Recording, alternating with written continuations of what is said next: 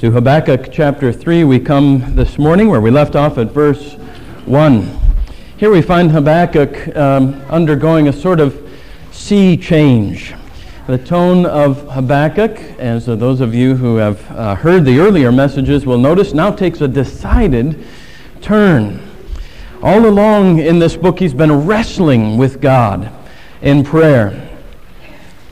Now the fact that he is praying does not change, but now he does so with a remarkably different tone. Habakkuk falls on his knees, as it were, drops his head and pours out his soul before the Lord in prayer. Not wrestling anymore, not questioning, but submitting and supplicating. We will listen closely to this prayer for the lessons we must learn from Habakkuk about what it means truly to pray. These words have been preserved for us these thousands of years, that they might come to us this morning living and active to our very hearts this morning. But first, to pray ourselves.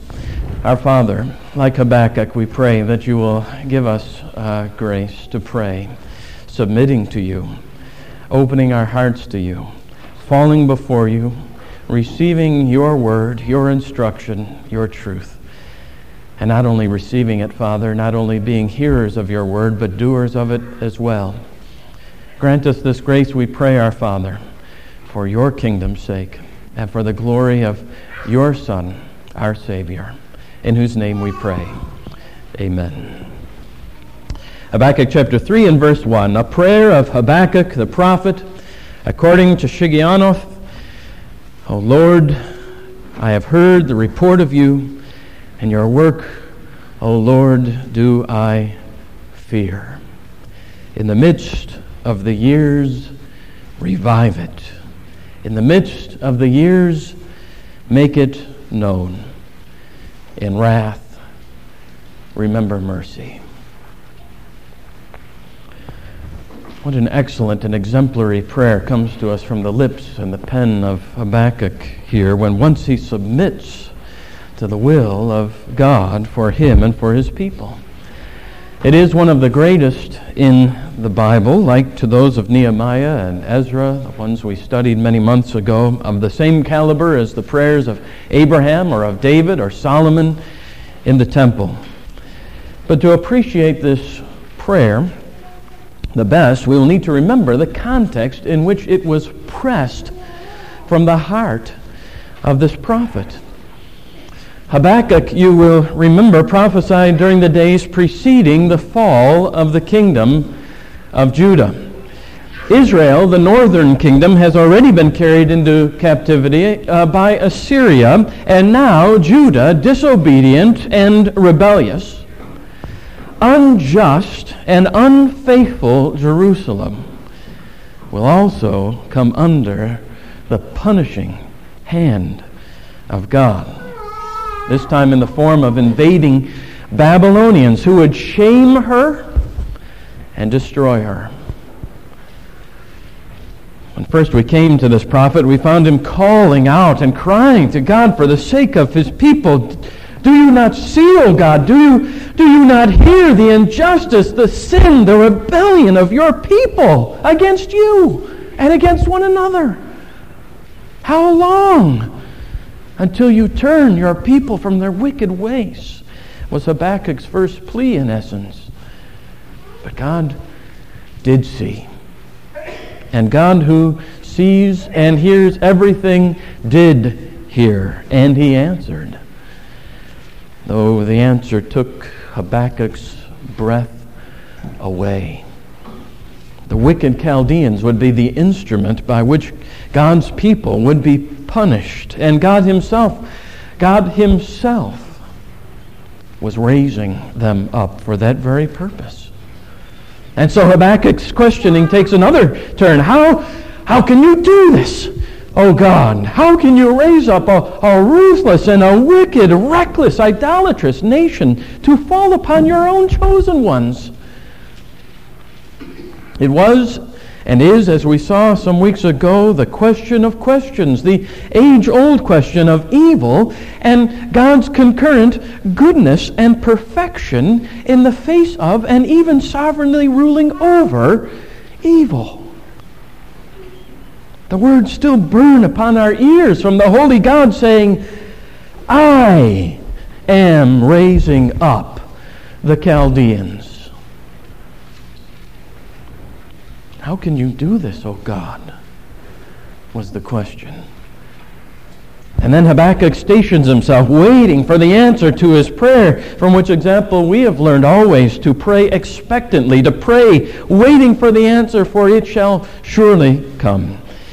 In time it does come to Habakkuk, and those God-breathed words, those inspired words that have survived and even guided the course of history to this day. Behold, his soul, that is the soul of the wicked, his soul is puffed up, it is not upright within him, but the righteous will live by his faith. In other words, the Chaldeans will receive their comeuppance. Woe to them! Woe to them! Woe to them! 5 times over God says it. Their sin will find them out and will be visited upon their own heads. But those who seek the Lord, those who walk with the Lord in faith and obedience to Him, they will live. They will be saved.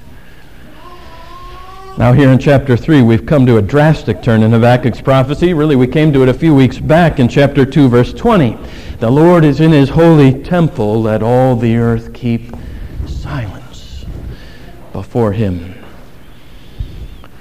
And that is where we find Habakkuk now before the Lord in hushed tones. The wrestling, the questioning, the doubting, the struggle, the wonderings have all been swept away as the tide rises of submission in Habakkuk's heart. And out of that quieted heart now comes forth praise, holy fear, and supplication. How much like our own lives, isn't it? It's the life of Habakkuk. Life always lived on the ebb and flow of events, of concerns, of questions, of doubtings and fears and struggles. On the one hand, that wrench our hearts. And on the other, peace and certainty and hope and confidence and healing on the other.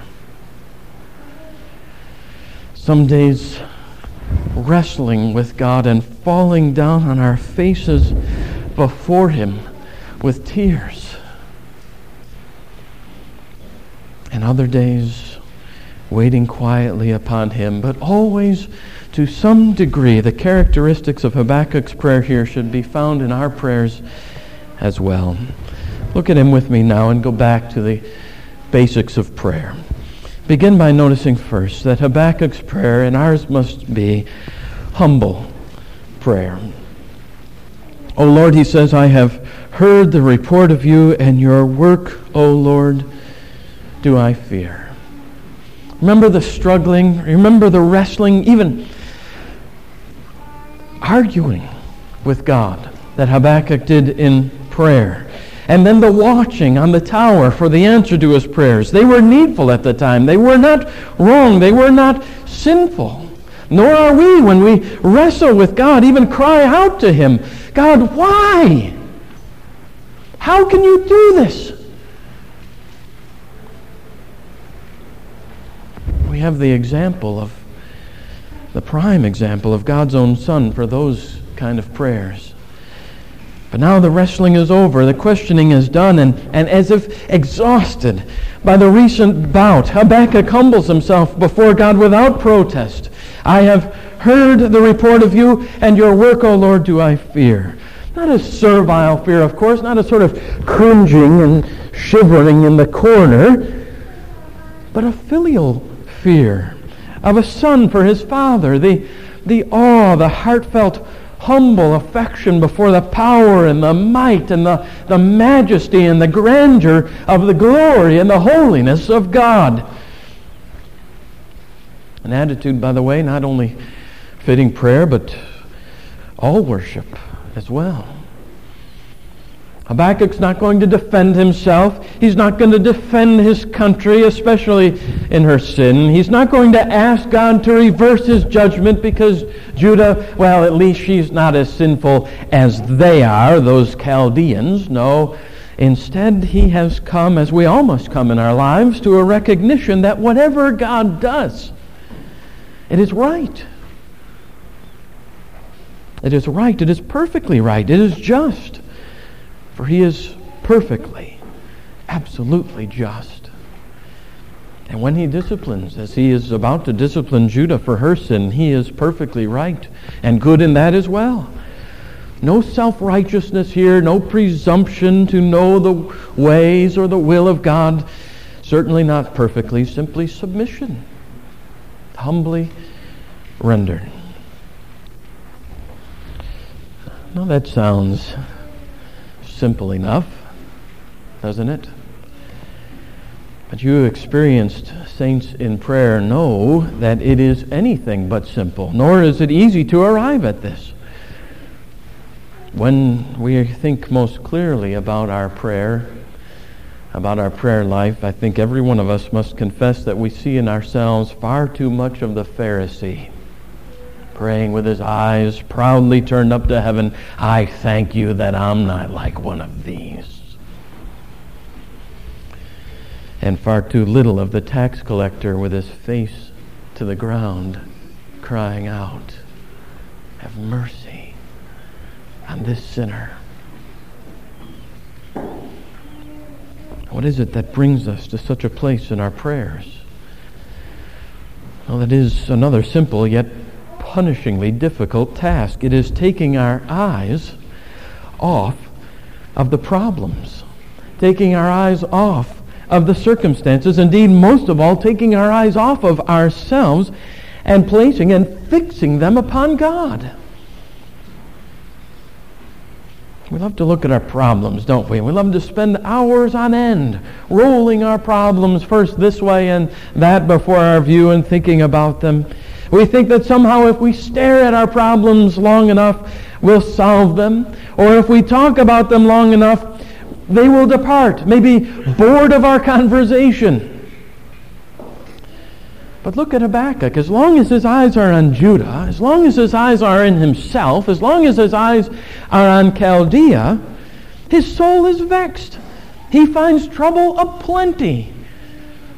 But when he turns his eyes on the Lord, when he fixes his eyes on God and not on men, on his Lord in heaven and not on the problems, but on the splendor of the holiness of God, then comes peace. When he stops mulling over and thinking on the sinfulness of the Chaldeans and starts thinking on God and his justice and his goodness, then his heart goes from perplexed to peaceful. And it all begins by humbling ourselves before the Lord in holy fear, setting our eyes not on earthly things, but on things above where Christ is seated at the right hand of God. That's the first point. Second, note well that Habakkuk's prayer is an adoring prayer. I've heard the report of you and your work, O Lord, do I fear. What is Habakkuk doing? In prayer, he is worshiping God. He is adoring God. We Christians are immersed, we in particular, in our American culture, and so we're pragmatists. We like to get down to business. We've got an outline, we've got a list, we've got an agenda, we've got a plan. We don't like lingering long in any place, and particularly in prayer. But as a result, are not our prayers, I must confess it, I think you must as well, are not our prayers often poverty-stricken prayers? Prayers that sound a whole lot more like the agenda from the local zoning and planning commission than like adoring worship. More like a grocery list than a biblical prayer. Why? Because our prayers are short on adoration, short on worship and praise. I've probably reminded you before about that handy acrostic for effective prayer, ACTS, A-C-T-S. They stand for adoration, confession, thanksgiving, and supplication. Adoration, confession, thanksgiving, and supplication. It's not an iron grid for prayer. It's not that all prayers must be measured by this acrostic, of course, but I have found it helpful in my own prayers, and I think you will as well, and some of you indeed have told me you have. Let every prayer begin with adoration, with praise, with the worship of God, with the recollection back to God of His attributes, of His infinity, of His eternality, of His unchanging nature, of His being and His wisdom and His power, His holiness, justice, goodness, and truth. I tell you, any prayer begun by adoring God, by worshiping God, cannot go far afield later on. It simply cannot, in fact, because it begins by setting the Lord before us. It begins by bringing us into the very presence of God, and will certainly keep us from that Christmas list effect of prayer. I want this, I want that, and this, and this.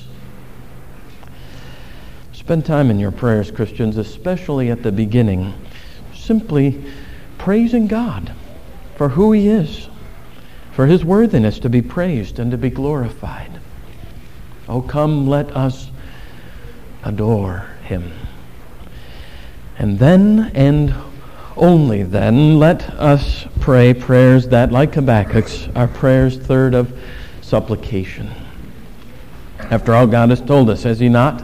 Do not be anxious about anything, but in everything, with prayer and supplication, with thanksgiving, let your requests be made known to God. He wants your requests. He wants your supplications. But for what shall you ask? Shall we ask the Lord for a Cadillac? Shall we ask the Lord for fancier toys? For bigger earthly prizes? Well, to pray the way Habakkuk prays is to answer the question before it's even asked. You cannot begin prayer with true humiliation and adoration high to the Lord, only to end it with petitions like, I'll take them in 10s and 20s.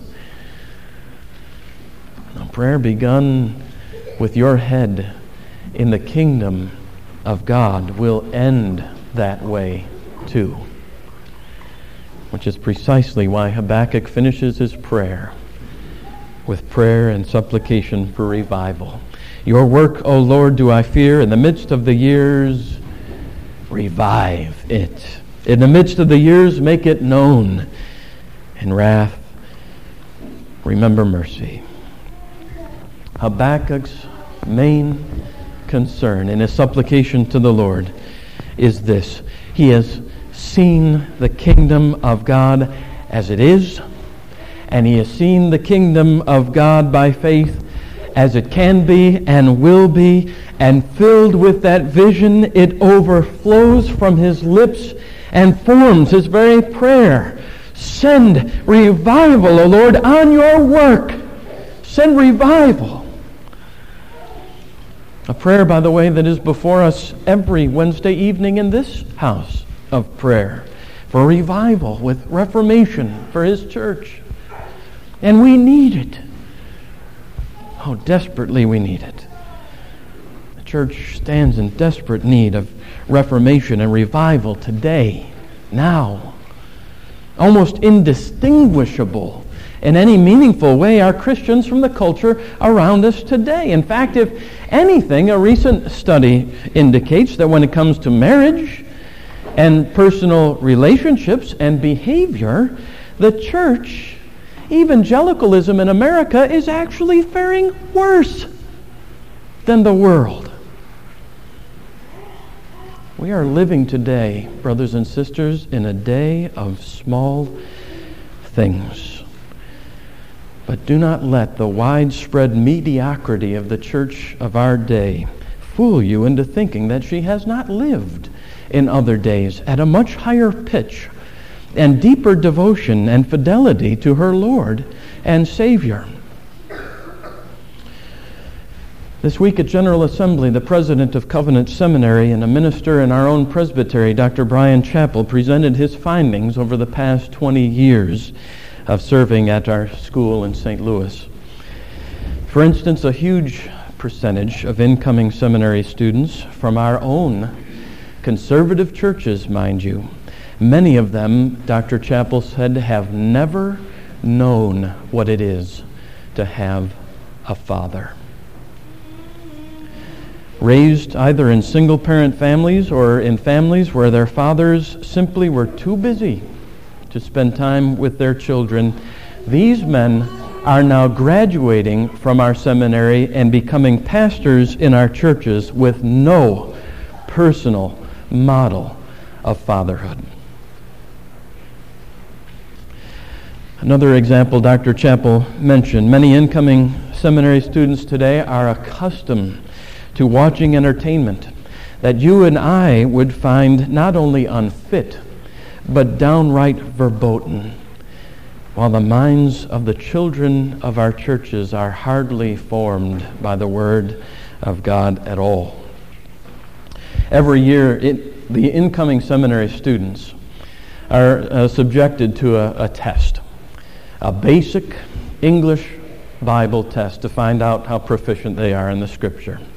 20 years ago, when Dr. Chappell started there, 1/3 of the incoming seminary students had to take remedial Bible classes before they started their theological training. Today, 2/3 of incoming ministerial students have to take remedial Bible classes who have come from our churches, because they do not know the Scripture. These things are looking bad for the church, at least in America. But that, according to John D. Witt, is the very point at which revivals usually begin, in bad times. Surveying the landscape of church history, he writes, one thinks of what took place in the Reformation period, the greatest time of revival and reformation in the history of the church. We know the condition of the church before the ministry of Martin Luther. Alexander VI, the Borgia Pope, was in the Vatican. He filled the palace with his own illegitimate children and did not hesitate to lift them up to positions of esteem and influence. It was a far more reprehensible thing in those days for a minister of religion to be married than to keep a concubine. Alexander VI was succeeded by Julius II, the warrior pope, so pillared by Erasmus. Then came Leo X, the Medici pope, who said, God has given us the papacy, let us enjoy it. That was the attitude of the leadership of the Church of Jesus Christ in those days. All across Europe, the church was in a ruinous condition. People were superstitious and ignorant. They were looking here and there for the answers to their spiritual problems. They sought answers in mysticism, in the relics of the saints, in holy days, in the purchases of indulgences, but all to no avail. There had been the distant rolling thunder of revival and dimly perceptible flashes of the lightning of ministries of men like John Wycliffe in England and John Huss of Bohemia. But it was not until the early 16th century that God had mercy on his church. Luther arose, groping through the dry land of the religious teachings of his time, and would not be satisfied with anything short of the pure water that only the Lord Jesus Christ can give. Luther had been terrified by the righteousness of God. I could not love a righteous God, Luther said. I hated him. But Luther persisted. He studied in what he called the Dear Paul until he came to understand what we considered just a few weeks ago, that the just shall live by faith. And then he bestrode Europe like a colossus. With the mighty hammer of God's word, he shattered the corrupt ecclesiastical establishment and held high the banner of the cross of the Lord Jesus Christ and his sole sufficiency to deliver people from their sins. It was on that dry ground that the water of God's reviving Holy Spirit fell in the 16th century. Jonathan Edwards had something to say about this as well. Edwards succeeded his grandfather, Solomon Stoddard, as minister of the church in Northampton, Massachusetts. In Stoddard's long ministry, there had been 5 periods of quickening, but for many years after the 5th of those quickenings, there was barrenness in the church and aridity. Edwards speaks of the licentiousness which prevailed among the young people, the breakdown in family structure, the failure of family worship, the contentions, the jealousies, the divisions that marked the community. The situation of Northampton was marked by a spiritual need that only the Holy Spirit could remedy, and he did. There too, the Holy Spirit came down and did his reviving work. The same was true in England in the 18th century.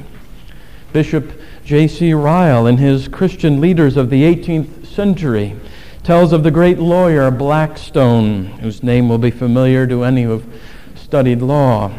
Early in the reign of King George III, Blackstone visited the principal churches of London to see what was being preached. His report: there is no more Christianity in the discourses he has heard than in the writings of Cicero. And it is impossible to discover from them whether the preachers were followers of Muhammad or Confucius or Jesus Christ. That was the scene on which revival burst forth through the ministries of George Whitefield and John and Charles Wesley. Habakkuk found himself in a spiritually dry desert. And for all of its fads and flashy fashions, modern American evangelicalism is approaching that desert quickly. But prayer will turn the tide. When we have set our eyes upon God, humbly, adoringly, petitioning Him to bring revival and to bring reformation, to pour out His rain upon our dry ground. May God receive just that sort of prayer from us, brothers and sisters, from our closets, from our tables, from our sanctuaries.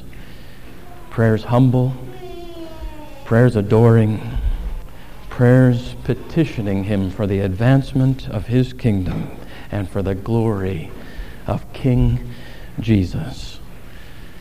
And that in the meantime, in wrath, He remember mercy. Amen.